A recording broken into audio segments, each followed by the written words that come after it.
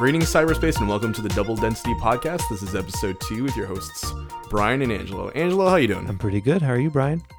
I'm surviving. As I was mentioning to you, I had a wisdom tooth pulled yesterday, and it was a bit of a painful procedure, so I'm still on the mend from that. Yeah, that can't be pleasant. I'm supposed to have some removed, but it's been that way for about 15 years, and they haven't changed, so dentists keep saying, keep going, you're fine. So I'll be fine Right. for now.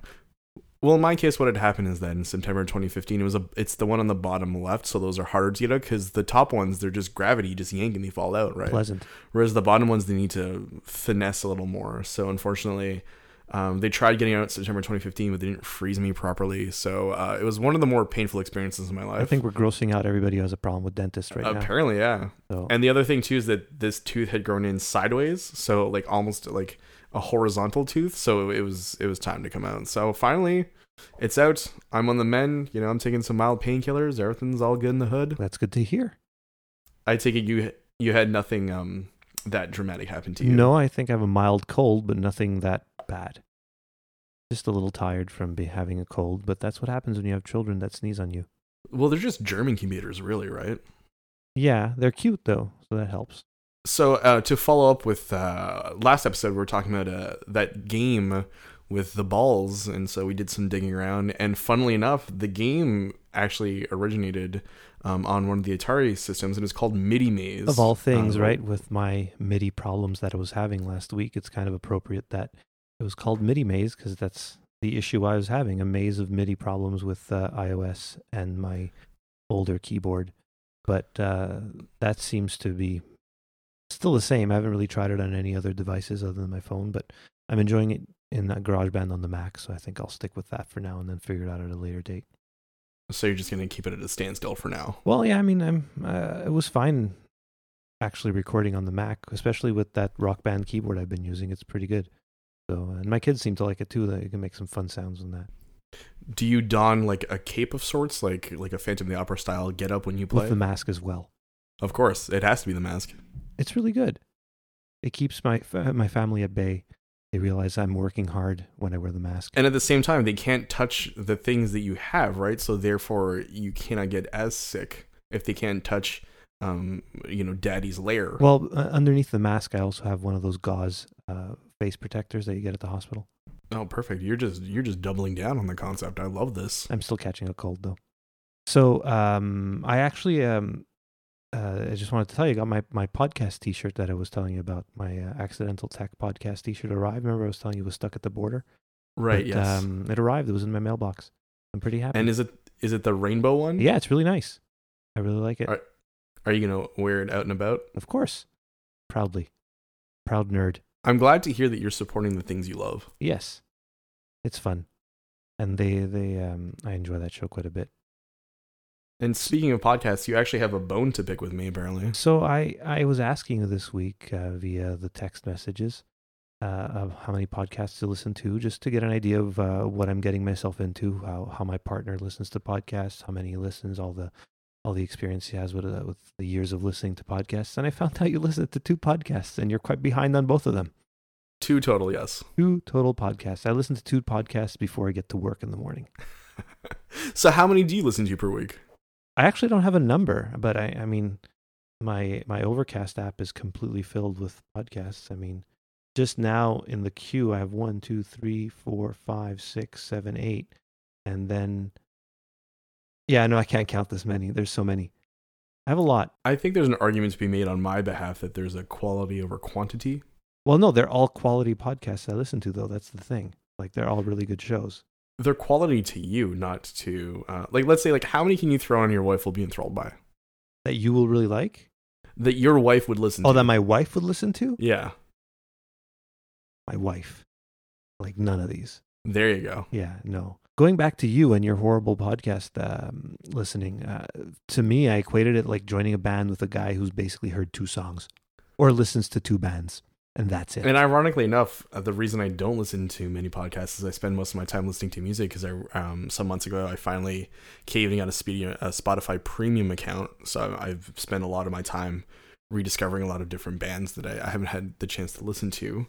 So it's that, and also as you know, I'm a huge fan of paranormal broadcaster Art Bell, so I have a huge archive of his old shows that I'll throw on.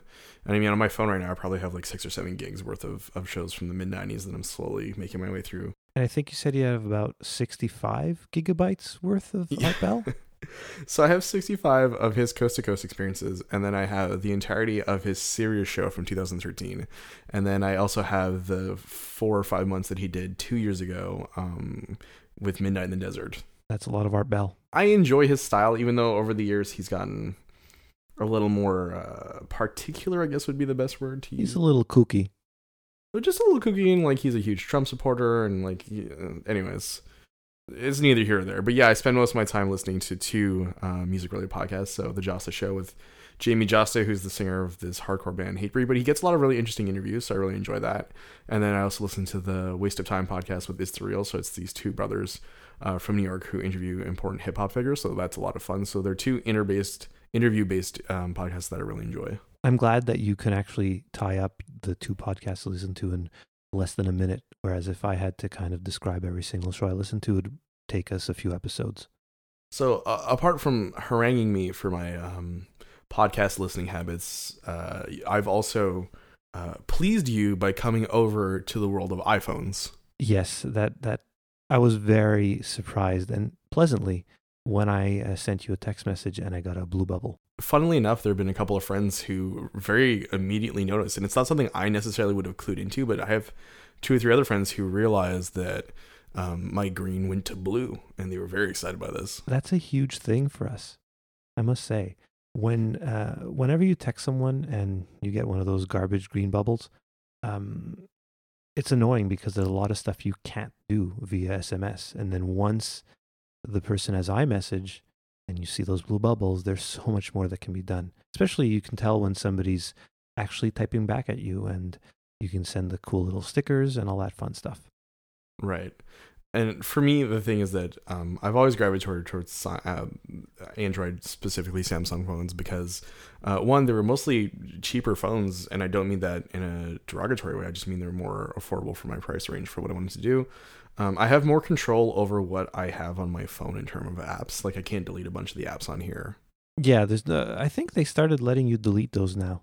You can actually remove them. So I got an SE a month ago, and I've been trying to, and unfortunately, even with the latest update, I can't remove things like weather. Like I don't want it. I thought you could remove them. Maybe you're just doing it wrong. No, I might be. I mean, I am an iPhone noob. I mean, I am no stranger to Mac products, but the iPhone is an entirely different world to me. Yeah, there's a lot of people like that use Macs as their main desktop computer and laptop, but then use Android on the side. It's odd to me because they work so well together once you actually have both, but you can. It ends up working out. It's just hard to kind of get stuff from a Mac to an Android phone sometimes. It's not that bad. You can download. So for Samsung, they have a program called Keist that's really easy to use, and you can also go through all the system files if you need to remove anything. Whereas I recently plugged my iPhone into a PC in order to move some music files, and that was disastrous. Yeah, that's not going to happen. That's Apple telling you get a better computer. Yeah, because it was something else. Like I couldn't. Yeah, it was just. I don't know why they do that. I mean, just if you plug in an iPhone, it should just appear as another hard drive on the desktop. But I guess I can understand from a security point of view, they want to kind of lock that down. But it just would be nice if you can see it on the desktop instead of having to go through iTunes, which I understand iTunes for Windows is horrible. It's already terrible on the Mac.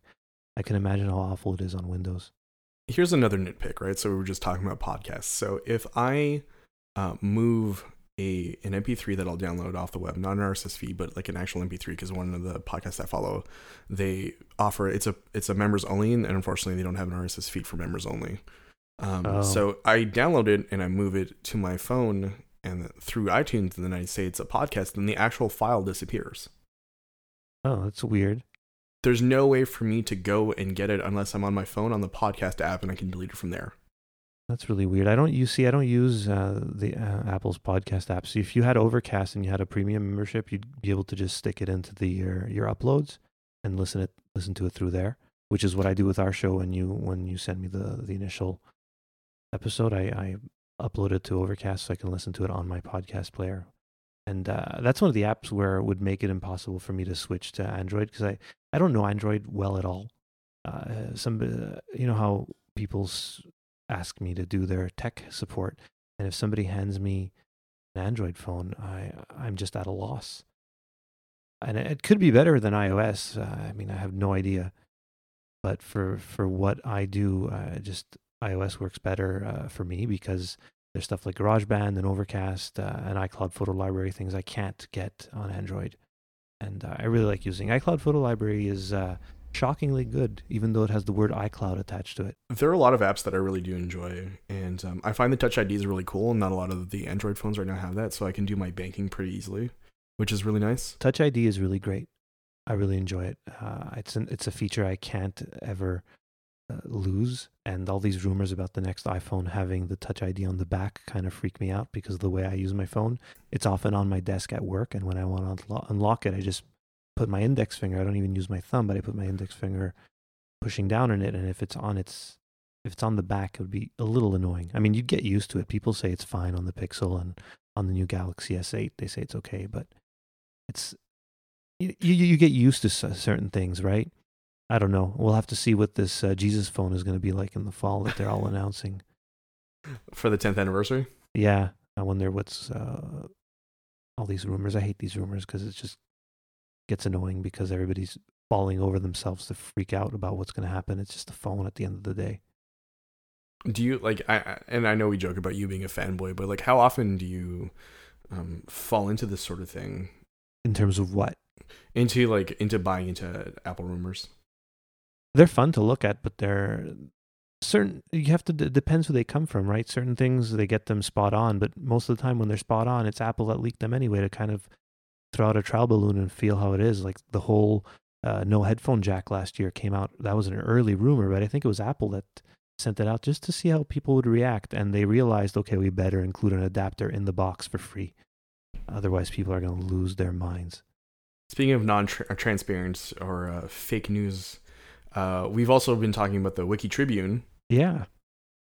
Which is a new website, which is fact-based journalism. I don't think it's completely... I think the website right now is just explaining what it's going to be, right? And they're talking about how many journalists they're hiring.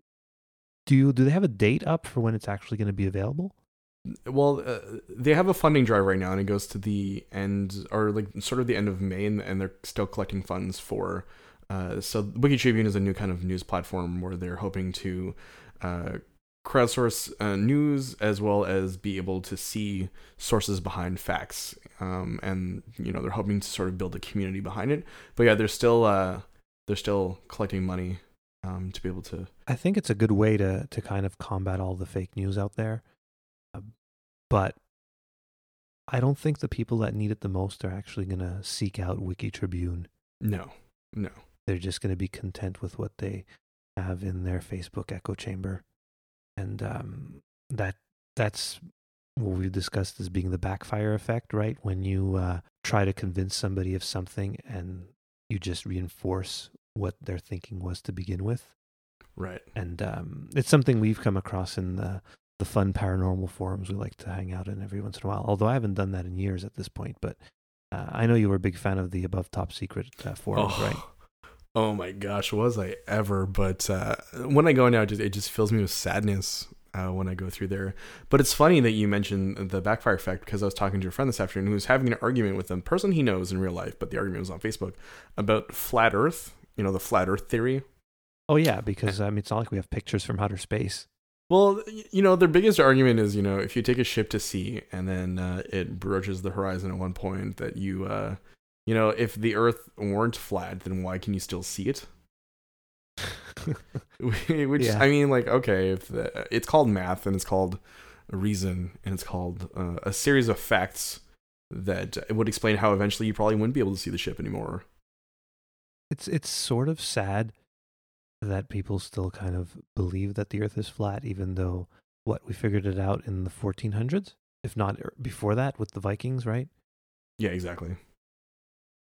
And we have pictures from space. Well, we have pictures and we have diagrams, and so I told my friend, what you should just do is get him a shovel, tell him to start digging, because eventually he'll just fall out. Yeah. Oh yeah, it's flat. I think it's good card stock though we're built on. There's a surprising amount of people actually who believe in the flat Earth theory. It's been coming up a lot. I've been hearing that a lot in, as you know, I listen to some podcasts, and they talk about that stuff and so a few of the shows. I find Joe Rogan brings it up a lot, although I don't really listen to a show that often, unless there's like an interesting guest. And I mean, the last time I watched Joe Rogan was the Alex Jones interview a couple of months ago. I think he was on episode 911. Yeah, he was. And well, the thing is that Alex Jones and Joe Rogan go back a ways, right? Like they've known each other for almost 20 years at this point. So it was kind of weird to watch old friends hang out, like old chums. Yeah, because and Joe seemed to be reining him in a few times, because I think Joe gets that he's sometimes kind of loses it on air. Although I think he does believe what he says, right? So Joe actually says that Alex Jones believes what he says. It's just that when he's in his studio, on the radio, on TV, he kind of emphasizes everything and overdoes it. He overreacts about everything just for show. And I think that's what he's trying to prove now with his court case. I don't know if you've read anything about. I've read a bit. I've listened to a few shows talking about him. He's a bit off the rocker. Apparently, during the deposition phase, he couldn't remember the names of his children due to hot chili he had previously eaten during the day. Yeah, because I forget the name of my kids all the time after hot chili. And I had hot dogs tonight. Anything with hot in the name makes you forget your children's names. It's a scientific fact. It's flat Earth in one corner, and then forgetting your children's name when you eat hot substances in the other. Exactly. Next week on Double Density, Bob the Printer reveals all. Double Density. Welcome back here to the Double Density podcast, and we're going to talk about something that you and Angela and I are both big fans of, which is, of course, UFOs. So on April 24th, the New York Times published an article by Ralph Blumenthal called "People Are Seeing UFOs Everywhere," and this book proves it. Everywhere. So basically, it's this couple from Syracuse, New York, Cheryl and Linda Costa. So they're in their 60s, and they spent the last 16 months putting together just a book of facts. And I use the term facts very loosely, as we'll get into in a sec. So basically what it is that it's two volunteer organizations, so the Mutual UFO Network, as well as the National UFO Reporting Center, and it's run by, I don't know if you've ever heard of him, this guy named Peter Davenport. He has a very pleasant voice to listen to. He often calls into these paranormal shows like the Rents show about different sightings. And so Davenport was really big into reporting the Phoenix Lights incidents that happened in the late 90s. And I know that you had some snide comments to make about that one. Well, that's the one where it's the flares from the military base, and and then everybody says that that's not what they're referring to, and they all agree that that's military flares, but it's the incident earlier that the military flares were used to cover up when a huge triangular craft passed over Phoenix, right? And it ended up that I think that was also, those are just regular conventional airplanes flying high in formation. It just looked like a giant craft because of the way they were flying, but you're not going to convince anybody about that. What we'll do is, I mean, the thing too is that the remarkable thing about the Phoenix Lights is there's so many witnesses, that there's so much video out there, that there's a ton on YouTube. So I'm going to add that into the show notes. But so this book is basically just a compendium of over 120,000 eyewitness reports who've written to both MUFON and the National UFO Reporting Center from 2001 to 2015. And this couple sits down and they basically collate and stick everything together, and they just turn this book into a book of reports and findings, and sort of take a look at the data. And I know that you and I had this whole discussion about how people can sort of take data and do what they want with it. So I think, there is a chance to take this sort of with a grain of salt a little bit. Well, it's all basically eyewitness accounts, right? Did they mention if there's pictures or anything like that? When I was reading the description of the book, does it mean to say that it sounded kind of boring? It sounded like I'd be looking at graphs and charts for 300 pages and not much substance. It sounds like they didn't really put any of their own commentary, right? It's all just right. Extrapolated data put into convenient subsets of data in order for people to look through. I wonder if the first page says that people make terrible witnesses. Well, I mean, you and I both know that, you know, the human eye can be very tricky.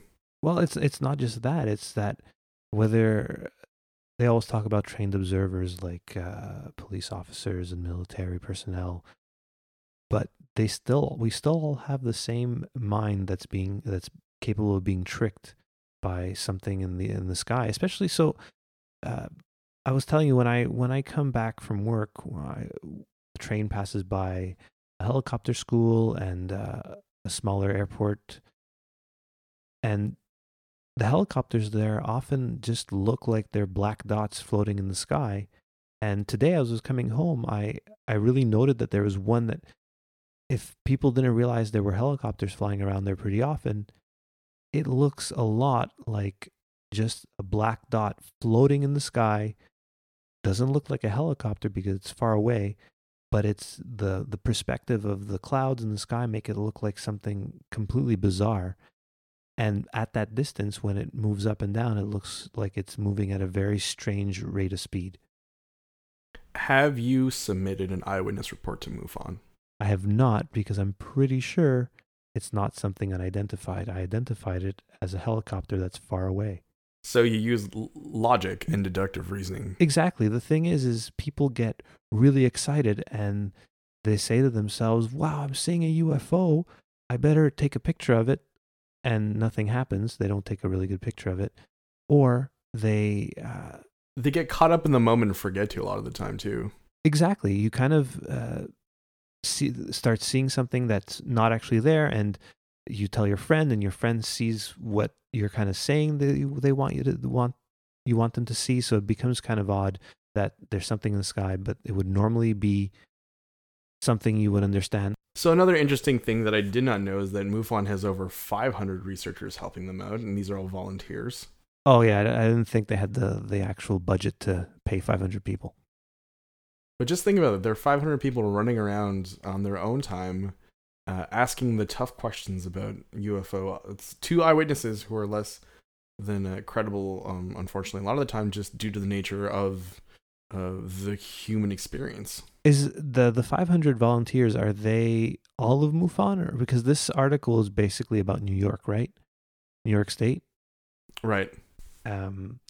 So I think 500 is organization-wide. Okay, and that organization's worldwide, or just I know Canada's involved somehow as well. I think it's wherever they can find investigators, really, honestly. Okay. Yeah. It just blows my mind that there's that many people doing this. I mean, like, it could be fun to do on the weekends, I guess. I guess, but I mean, again, I said it. I would get a little disillusioned at a certain point, because you end up talking to these people that don't really know what they're talking about. Although the thing is, these 500 volunteers are probably the same type of person where they get really excited about anything, and not exactly like us, where we start at the point of, you have to prove it to me that it's something bizarre and not something conventional. I mean, anything, out of the ordinary is suddenly extraordinary to a lot of people. And that's the problem. Sort of shifting gears, though, I did want to bring up one of my favorite tropes about any news article about UFOs, and that is the tough stance.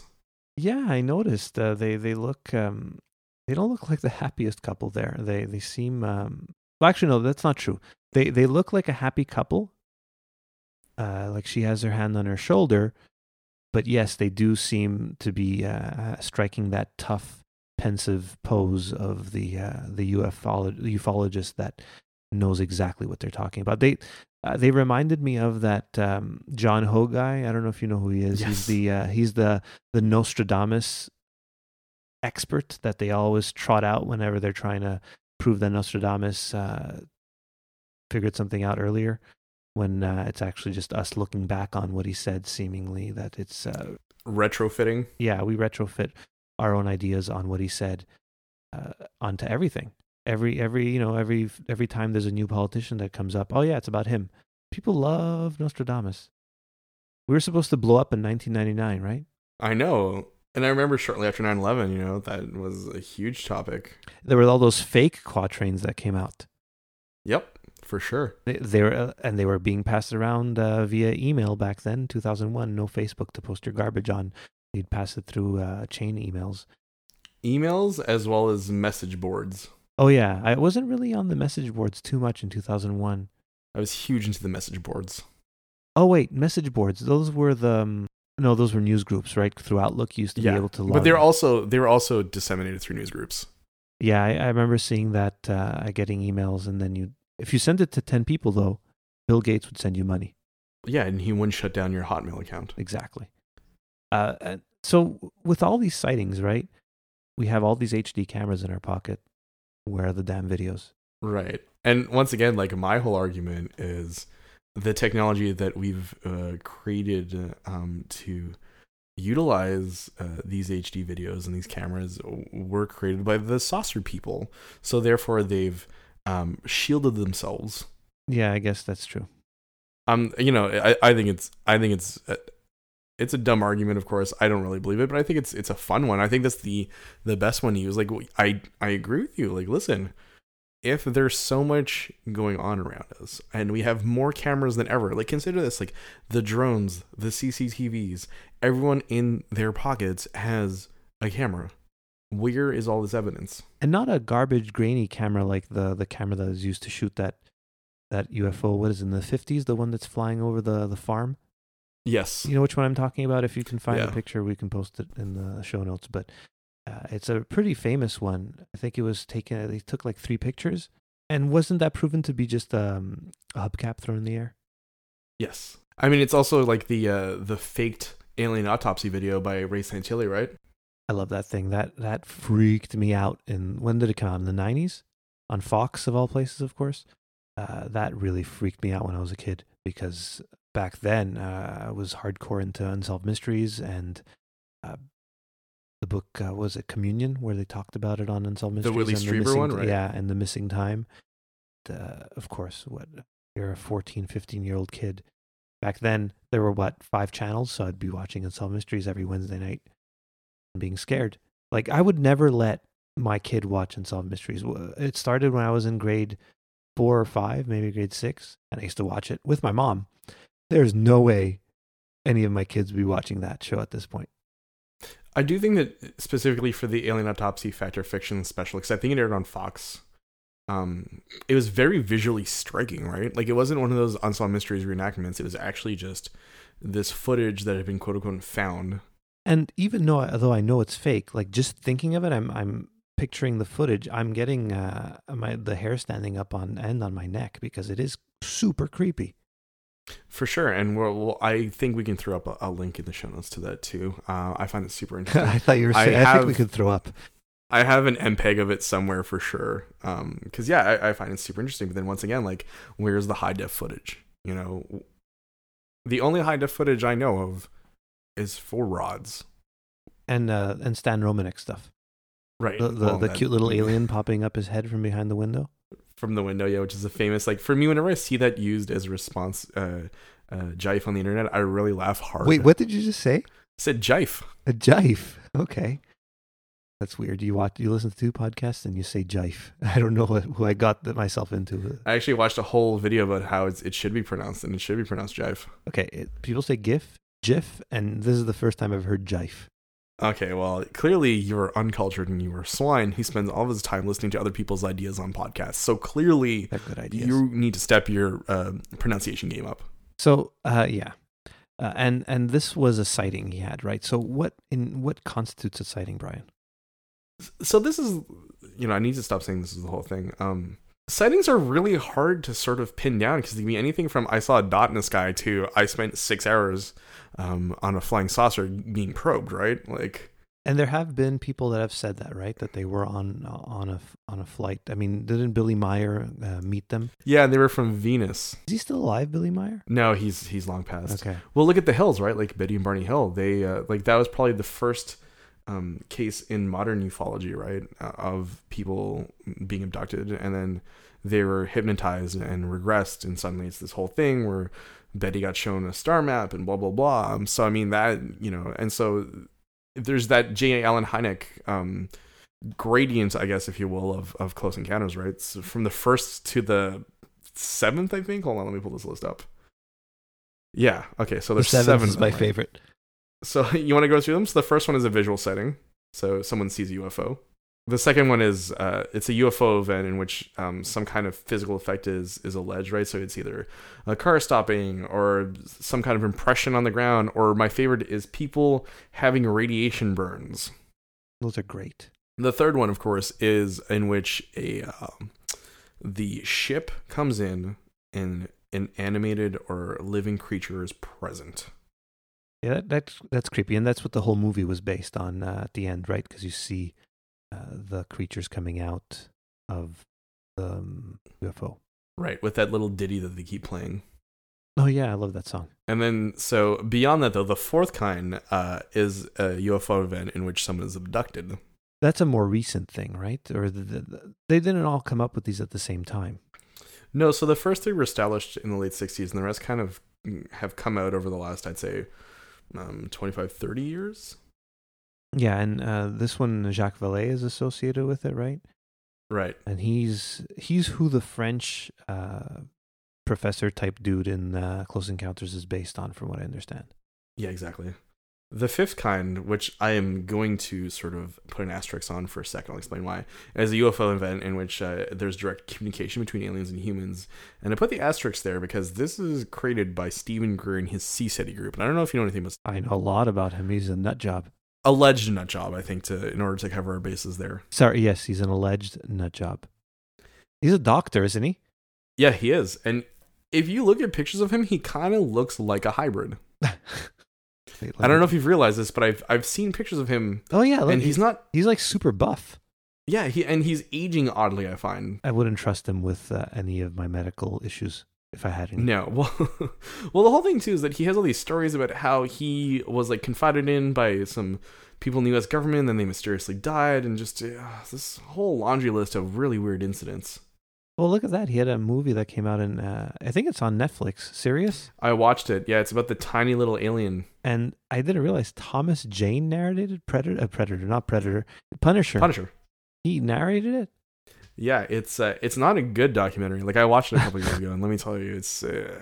Because he has this whole thing where he finds this little alien, right? And, like, everyone's like, oh, it's an alien, but it's the conclusion's kind of just left there.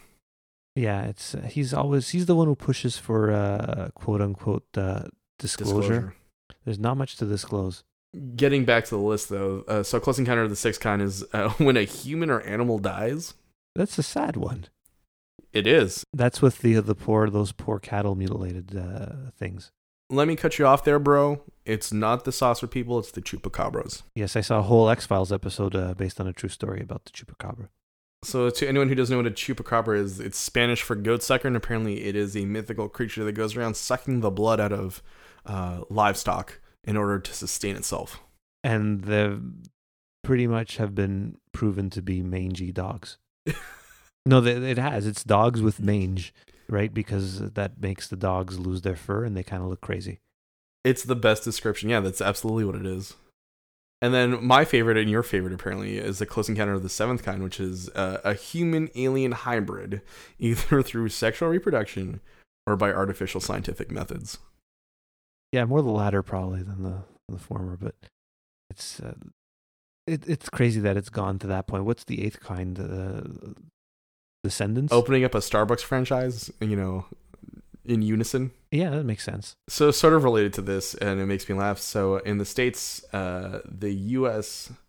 Department of Customs, Immigration and Customs, so the ICE, has opened up a new hotline so that people can report criminal aliens. And an Atlantic article just came out today by Priscilla Alvarez, which notes that a lot of people have been calling this hotline up and claiming that they see UFOs. Yeah, they were victimized by extraterrestrials. I mean, good for these people to report all of these. They're helpful. And apparently, ICE is not amused by this, which is not a huge shocker. But you start to create a snitch line, you're gonna get prank callers. Now, are we sure that everybody's a prank caller? It could be some flat earthers calling and realizing that they've also seen some aliens. Well, yeah, just why not add that to the grab bag of things that are going on? So yeah, so this is like it's this new office called Voice, right? So it's the Victims of Immigration Crime Engagement Office, and yeah, they keep getting these calls about UFOs, which I think is great. I think more people should call in. And that acronym, do you think they came up with Voice first and fit it to fit Voice, or did it happen organically? Knowing this administration, I feel like they probably came up with the acronym first and then decided to backtrack on it. Okay, makes sense. Because I feel like it was a haphazard attempt. And of course, when you have haphazard attempts at things, people are going to call you and tell you that there's aliens out there. There's going to be no deal with the aliens. No. How do you build a wall against space? No, you can't. You have to build a dome at that point, not a wall. Reagan tried to with the Star Wars program, and look where that went. I know, we got the prequels. Double density. Welcome back to the last segment here on episode 2 of the Double Density podcast, and we'd like to give a little bit of a shout out to someone that is near and dear to both of our hearts. I would say that he is a hero of mine. I don't know how you would characterize him, but I feel like he has been very pertinent in my personal development as a human being. He's another one of the early viral videos on YouTube. Right, so we're talking about Tay Zonday and his infamous / famous ditty Chocolate Rain. So Chocolate Rain just turned 10 years. And then I feel like it spawned one of the earlier internet memes, right? Yes, of course, especially with the whole I back away from the microphone to breathe thing. That was kind of odd. So, with Chocolate Rain, he would step away from the microphone to breathe. That was kind of one of the fun memes that came out of it. Was he parodied on South Park? I'm sure he was. Yeah, he was. He was one of the people that became internet famous to make money. They were making no money from being internet famous. I can't remember exactly how that worked. Well, it was this weird thing. It was a weird time where you couldn't really monetize your videos, but he got invited to places like the Google offices in order to perform. I think he was on Jimmy Kimmel. Like, it elevated him a lot, and I think that it's a very interesting video because there's no real. The way that people who know these things have counted it, so it's 23 different stanzas. Wow.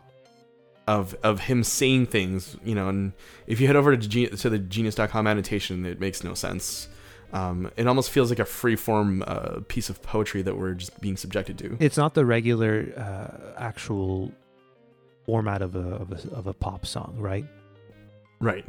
It's just, and I think it's just a looping piano over and over again. There's not much of a bridge or actual chorus or anything. It's just. Well, I mean, the chorus is Chocolate Rain, but it's more of a refrain almost instead of a chorus.